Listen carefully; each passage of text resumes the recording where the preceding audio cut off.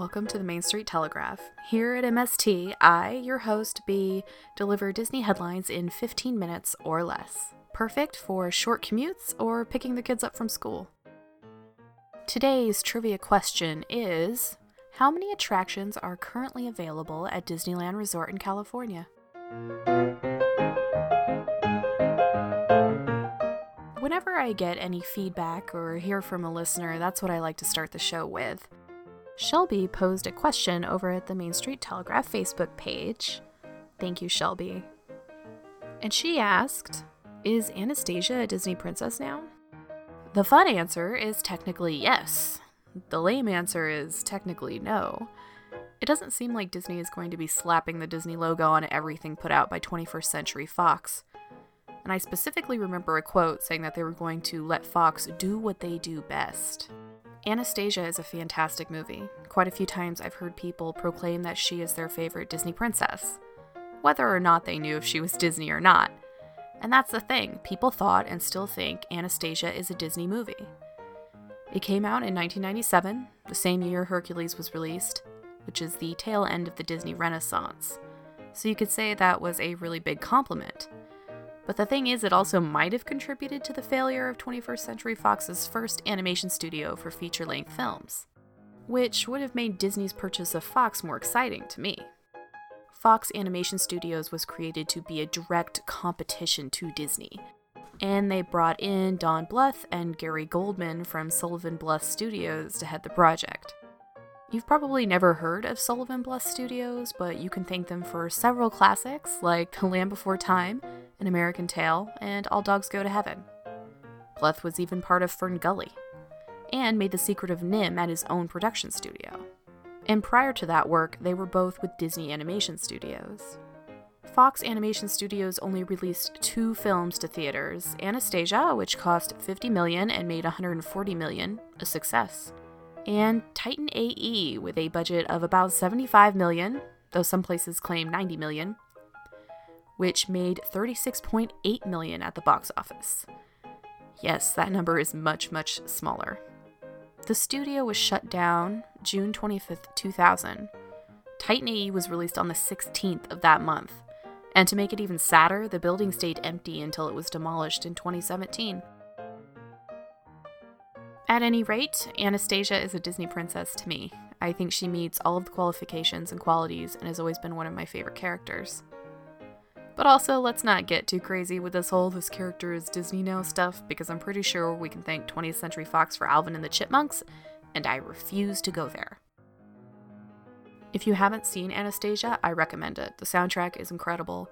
I don't think it's on any streaming services right now. Maybe they'll put it on Disney+. But for only $3.99, you can get it on YouTube, Amazon Prime, iTunes, Google Play, and Vudu. It's definitely worth it.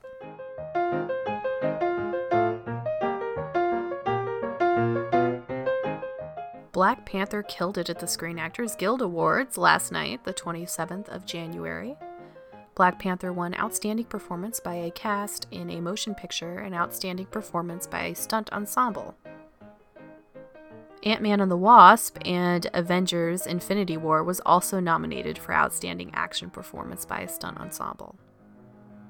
Emily Blunt was nominated for Outstanding Performance by a Female Actor in a Leading Role for Mary Poppins Returns. And, fun fact, she did win Outstanding Performance by a Female Actor in a Supporting Role for A Quiet Place.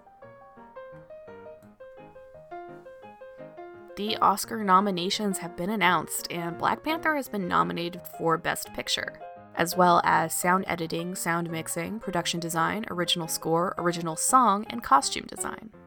Other Disney films up for awards this year include Incredibles 2 and Ralph Breaks the Internet for Animated Feature, and Avengers: Infinity War, Christopher Robin, and Solo: A Star Wars Story for Visual Effects.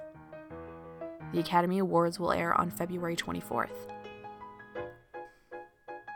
Disney is also making an appearance at this year's 61st Grammy Awards. Original song All the Stars from Black Panther is nominated for Record of the Year, Song of the Year, and Best Rap/Sung Performance. And the Black Panther album was nominated for Album of the Year. The Deadpool 2 soundtrack, which only kind of counts, was nominated for Best Compilation Soundtrack for Visual Media, and Black Panther, Coco, and Star Wars The Last Jedi nominated for Best Score Soundtrack for Visual Media. Infinity War for Best Instrumental Composition. The Grammys will air February 10th.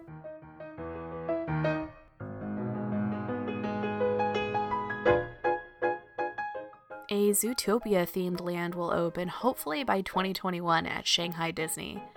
The movie was pretty popular in the US, but broke box office records in China. Not many details have been released so far, but while the US parks might not see a whole land devoted to the IP, we may see individual rides make their way over.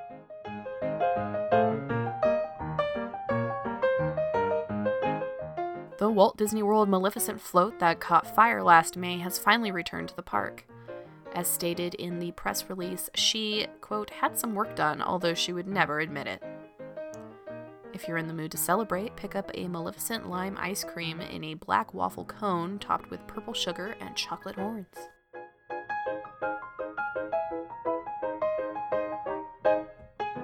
Travel and Leisure recently released an article advising on how to avoid counterfeit tickets in the wake of Tabrisha Hendry being investigated for making hundreds of dollars from selling fake Universal and Disney World tickets.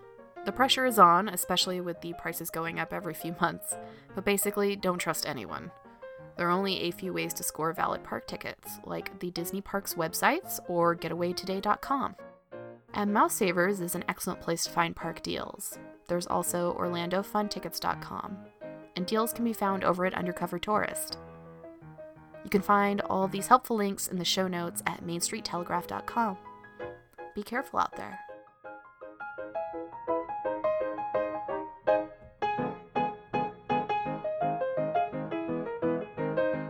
I thought I'd tell you guys about an interesting tool used in the parks to sort of hide all of the bits that aren't that great to look at. And it's as simple as covering it in paint. This paint is often referred to as go-away green. It helps elements like fencing and speakers to blend into the background. You focus on the more exciting elements and don't really notice that the other ones are there. There is also No CM Gray, which is more useful in areas where a green wouldn't blend into the background so well. Some frequent parkgoers may notice that the Club 33 door is hidden from view in the same way. Before the recent renovations, the door was painted a grayish green, causing those who weren't looking for it specifically to probably not even notice it. How many of you have walked through that area of the park and didn't remember even seeing the iconic door? I know I have. But since the renovation, the entrance has been moved and is arguably more subdued than before, painted gray, with a beautiful window above etched with the reworked logo. Next time you're in the park, see if you can spot both doors. Head over to MainStreetTelegraph.com to see the photos and compare for yourself.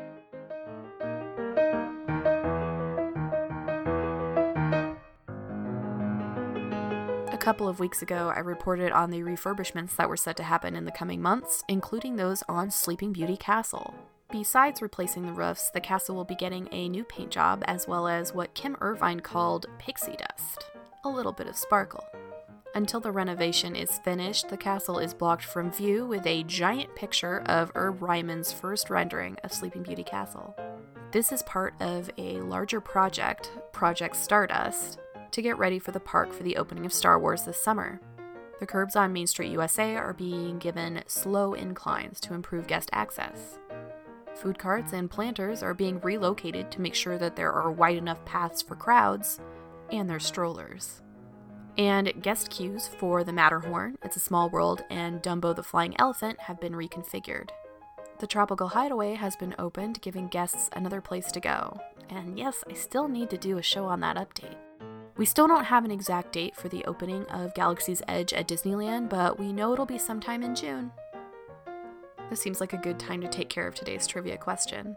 How many attractions are at Disneyland Resort currently? So, since we're still before the opening of Star Wars Land, it's about 86.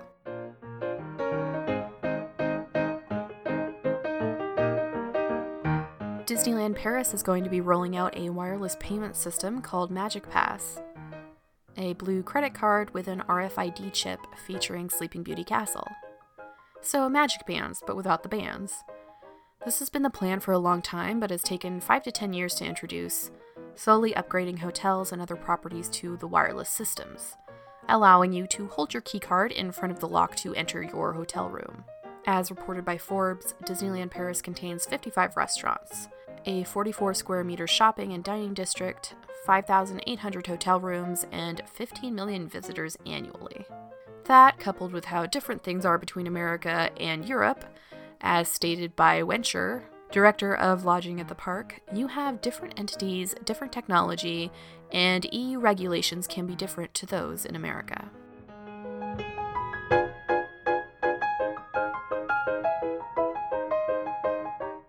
That's all for today, folks. You can send any questions, concerns, comments, or criticisms to mainstreettelegraph@gmail.com. You can find and download shows, as well as view the show notes for helpful links over at mainstreettelegraph.com.